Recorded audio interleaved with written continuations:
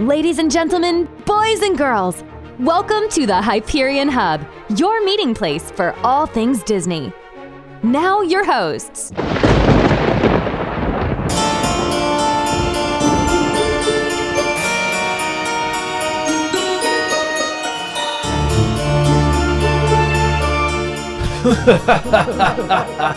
Hello and welcome to the Hyperion Hub, your meeting place for all things Disney. It's a scary week. I'm John Alois, and I'm joined by Sean Degenhart. Whoa. And John Redling Schaefer. Yuck. Let's get out of here. Yuck. You mean yikes? No, I'm at yuck. Well, we hope you're not saying yuck when you're listening to us. We hope we make you yuck, yuck, yuck. Oh, my. I regret my decision. Wherever you're listening to us, please rate and review so more people find the show. Follow us on social media. Email us at podcast@thehyperionhub.com. If you have a story idea, you can email us. If you'd like to record an idea, you can send us a recording through that email address as well. And once again, that's podcast@thehyperionhub.com. Let's kick things off with our Disney views and throw it over to John. All right. Well, I thank you very much. 'Tis the season for Mickey's Not So Scary Halloween Party. A frightfully fun experience returns on select nights to Walt Disney World in the Magic Kingdom. You know, it's interesting, those start in August, but actually run through November, so you got plenty of time. But I love that this is Halloween with a twist, where you get to meet a bunch of characters. I think Sean's going to tell us about some of them, but it's a usual separate ticket party with a not-so-spooky spectacular fireworks show, the Hocus Pocus Villain Spelltacular, where the Sanderson sisters put on a show at the castle, and then also the Boo to You Halloween Parade and the Cadaver Dans perform as the Barbershop Quartet. But again, our experience doing this once really was about the characters available. Sean, who's there to look at this year? Well, you've got some of your standards with fun Halloween costumes, you know, Mickey and Minnie and Donald and Daisy. The Seven Dwarfs make an appearance en masse. You know, you can meet all of them in one setting. Perhaps the most popular is Jack and Sally from Nightmare Before Christmas. When I was at Disneyland during that time one year, they were by far the longest line. So, yeah, lots of fun opportunities, fun costumes, and lots of chocolate. Lots of chocolate. Yeah, it's been a few years since we've been there. I love it. It was always fun, especially the dance parties. Were you out there boogieing down? I went the other way when I saw you dancing. I wasn't there at the same time as you.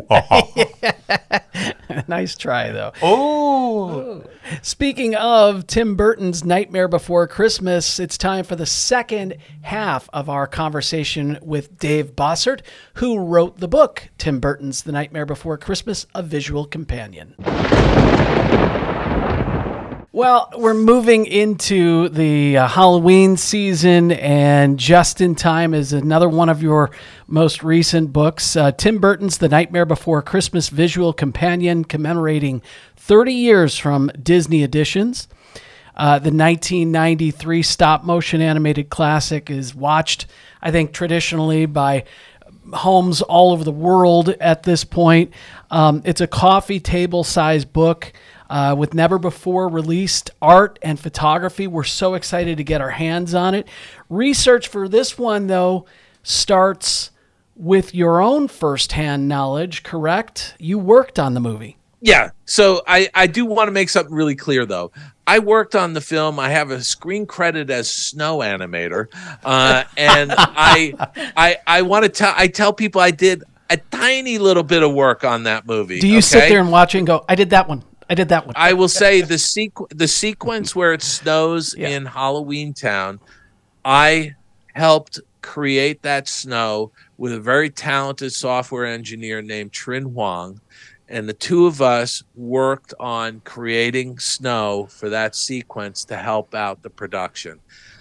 That's all I did, okay? But you were there. You got to see firsthand. But I was there. I went up to Skellington. I walked around. I saw the sets. I was at the studio when they were making it, And the cool thing was that Disney Editions reached out to me and asked me if I would write this book for the 25th anniversary, which I did. And there's a long story behind why it kind of didn't get out for the 25th. And part of it had to do with the fact that Tim was doing the Dumbo movie and Tim has his own designer. So this book was being designed by Holly, who worked for Tim, and she couldn't go on to it until she had gotten some Dumbo projects done first. And then there was some scheduling delays with Disney editions, and then before we know it, the pandemic hits, and they wound up furloughing most of the publishing group for like 8 months during the pandemic back in 2020. And then I just kind of wrote it off. I just thought, wow, I was kind of bummed because I really put my heart and soul into the manuscript, because I went and I interviewed Henry Selick, Tim Burton, Danny Elfman, most of the animators, a lot of the key people in production management and puppet fabrication and various, departments that were involved, art direction, story, you name it. I went and talked to all these people, and I tried to tell a story through the eyes of the filmmakers and the artists who crafted this beautiful film. And I was a bit bummed, and I kind of wrote it off. I just figured, well, it's just never going to come out, I guess, And then in the summer of 22, I get a call from the editor saying, hey, we're going to put it out for the 30th anniversary. And I was like, cool. And they were like, you got to go back into your manuscript, make some adjustments. And, because I there's a few spots where I said, in 25 years on. So I had to change those to 30 years on. And then I also had to finish up doing captions on a lot of photos and getting people to clear things. And because every time I interviewed somebody, I would say to them, hey, at the end of the interview, I'd go, hey, do you have any personal photos or any, ephemera, keepsakes or anything that you took, and invariably people say, oh, I got some great photos. And I was like, oh, could you scan them and send them to me? So throughout the book, there is stuff in there that people have never seen before. Absolutely have never seen before. It started off kind of slow. Disney didn't know really what this was. I mean, it came out under the Touchstone label, and over the years, it has become almost its own brand. Mm-hmm. What was it like working, at the studio at the time? Did they know what this was? Did they understand what they had in their hands? No. So it really, you got to step back for a second. Tim Burton did Vincent, a little stop motion short at the studio. I think most people are familiar with it. And then he did a half-hour live action featurette called Frankenweenie, which, both of them were quirky. They had sort of, you could see Tim's early, real visual style. And what wound up happening was the studio fired him after that. And so he took those two films and he went to, he went out in the world and he got his first feature, which was Pee-wee's Big Adventure.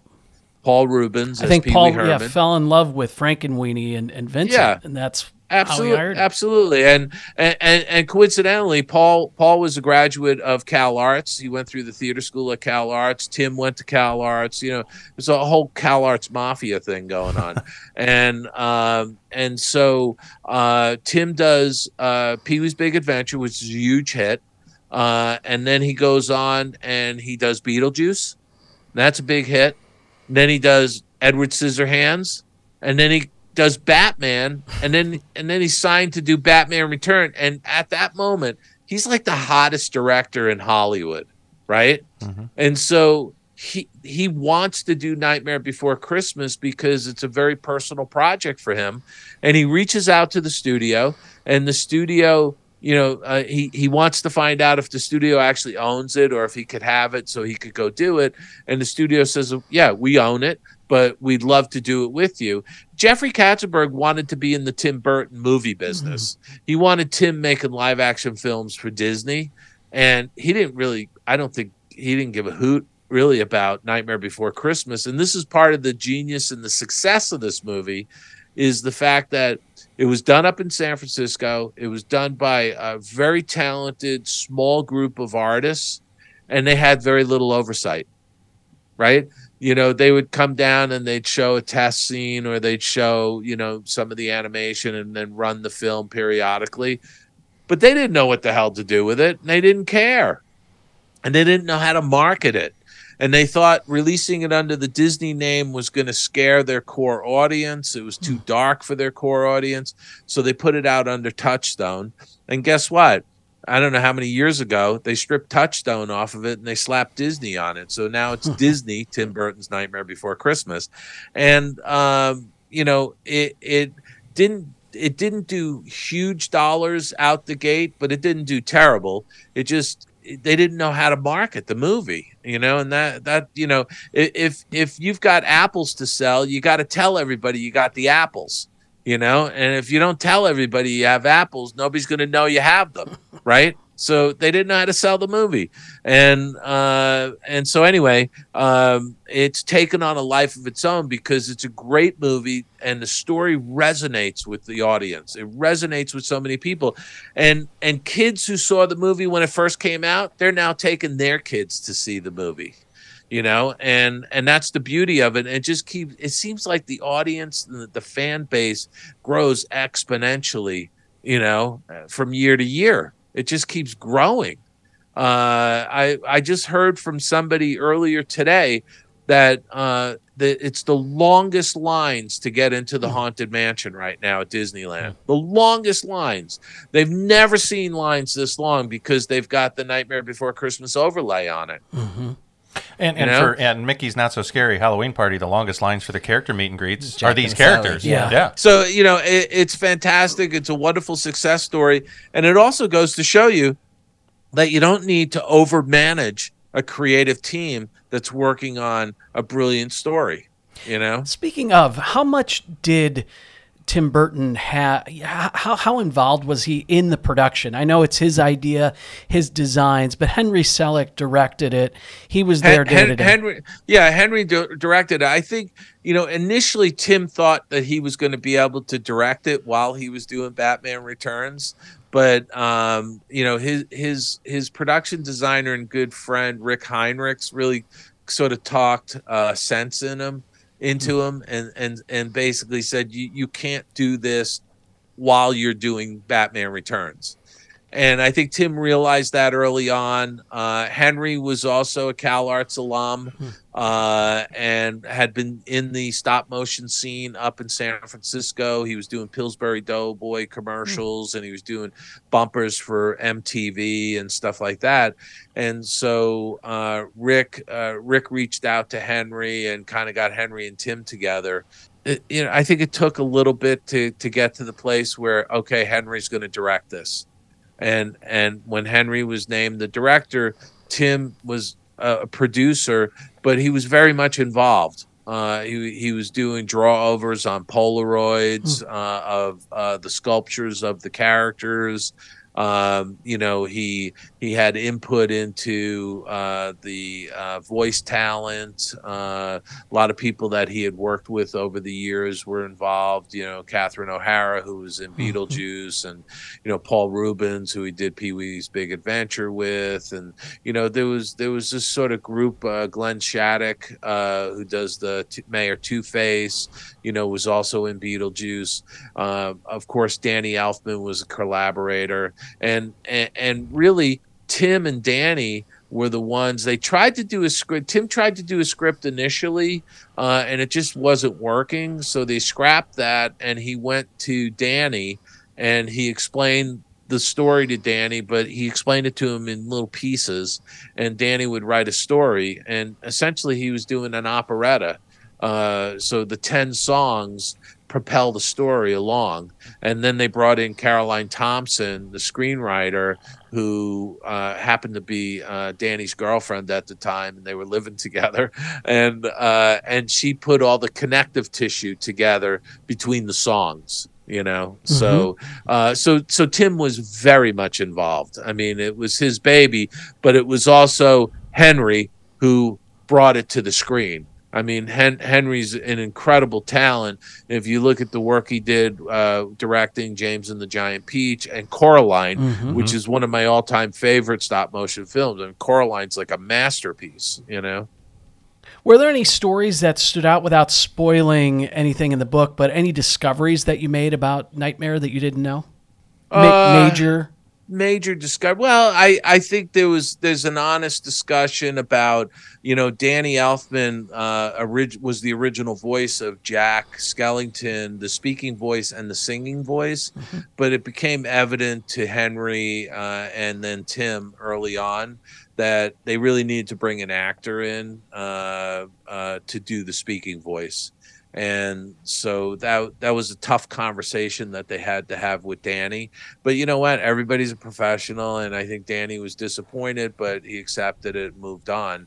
But he is the singing voice of Jack. So anytime Jack sings, it's Danny Elfman, and the rest of the time it's Chris Sarandon. Is that? Chris, yes, thank you, Chris Sarandon. Well, I'll tell you, my youngest is 7, and she will not go into a Menards or a Lowe's in the fall because of the scary Halloween decorations. But Nightmare Before Christmas is on at our house from about late July, through New Year's. So I haven't figured that out yet, what the difference is. But my whole family just adores and loves that movie, especially the snow. Yeah. Well, thank you. I appreciate that. Yeah, we gotta get that on business cards. Again, Snow animator. Yeah. The thing I would say though is that it was a very small group of animators. By the way, it was only like a dozen animators that worked on that film, and when you watch it, you see the hand of the artist on the screen. It's just beautifully crafted, and it's just some people have called it a cult classic. I don't believe it. I think it's a bona fide holiday classic. It's right up there with the Rankin and Bass specials, Rudolph the Red-Nosed Reindeer and Frosty the Snowman, the Charlie Brown Christmas special that we've all watched. I've watched that every year for the last 50 plus years, and it's Nightmare Before Christmas is part of that holiday classic of films. A Wonderful Life, Nightmare Before Christmas, the Miracle on 34th Street. It's right up there with all of those. So tell us about your website and tell us about your podcast too. We love it. Oh, great. Thanks for asking. So, I have a pretty robust website, davidbossert.com. There's a bunch of stuff there. If somebody lives out in Kalamazoo and has one of my books and wants to get it signed, they can go to my website. There's a tab for free stuff. It's a pull-down menu. You can get signed book plates that are specific to some of my books. You can get bookmarks. And most importantly, you can get coasters. That's right, coasters. So you can pour your favorite drink, have a coaster, and sit back with one of my books. So check it out. There's also like 60 articles on various aspects of animation history. So you can read that. It's all free content for people to read. I hope you enjoy it. davidbossert.com. You can also go to the oldmillpress.com. They have a lot of my books and a lot of signed copies of my books, as well as other people's books, like Don Ballard's Disneyland Hotel book is up there, and Matt Mason's At the Corner of Fantasy and Maine, and there's more coming too, from what I understand. So theoldmillpress.com. And then finally, thank you for asking about my podcast. I always give shout outs to all the podcasters that I do interviews with on my podcast. So, because it's a great podcasting community, I think we're all helping each other. All boats lift, right? It's the way it works. So it's the Skull Rock podcast. It's available wherever you get your podcasts. We're on every known podcasting platform, I think, out there that I'm aware of. Apple, Amazon. If you've got an Alexa device, you can just ask her to play the latest episode. And we've been doing a weekly show. We started the Skull Rock podcast in October of 2020, really kind of at the height of the pandemic. And we've been doing a weekly show ever since. So there's an archive of like 150 guests or something like that in our archive. We have a blast because we bring a lot of people on the show. Every week there's usually somebody, sometimes for multiple weeks in a row. So the Skull Rock Podcast. Thank you. Yeah, of course. We love it. Dave, thank you so much for being a part of our show. Hey, it was my pleasure. Thanks for having me on. I really appreciate it. And I really feel blessed that I have 2 books out. I mean, normally it would just be 1 book, and I think anybody would be thrilled to just have 1 book, but to have 2 books out this fall, I'm just thrilled about it. So thanks for putting a spotlight on it for me. And I hope you guys have a great rest of the fall and wonderful holiday season. Thanks. You too. Great to have Dave back on the show, and how amazing to have 2 books out at the exact same time, and to have written this many books in a decade. You know, he put it well that, you know, most authors would absolutely despise him. Right. And then the success that, yeah, we'd love for you to do that. Yeah, we'd love for you to do that. But I think any artist or anyone in life would love to hear that over and over and over. But it's a testament to the work that he can do. For our friends in Southern California, Nightmare Before Christmas in concert at the Hollywood Bowl. Woo-hoo. Yeah, October 27th through the 29th. So if you have an opportunity to see something like that in person with a full orchestra, take advantage of it. Wherever you're listening to us, please rate and review so more people find the show. Follow us on social media. Email us at podcast@thehyperionhub.com. Have a great one, everyone. We're glad you could join us. We'd love to hear from you. You can email or send us a recorded audio message at podcast@thehyperionhub.com. Find us on social media on Facebook, Instagram, and Twitter.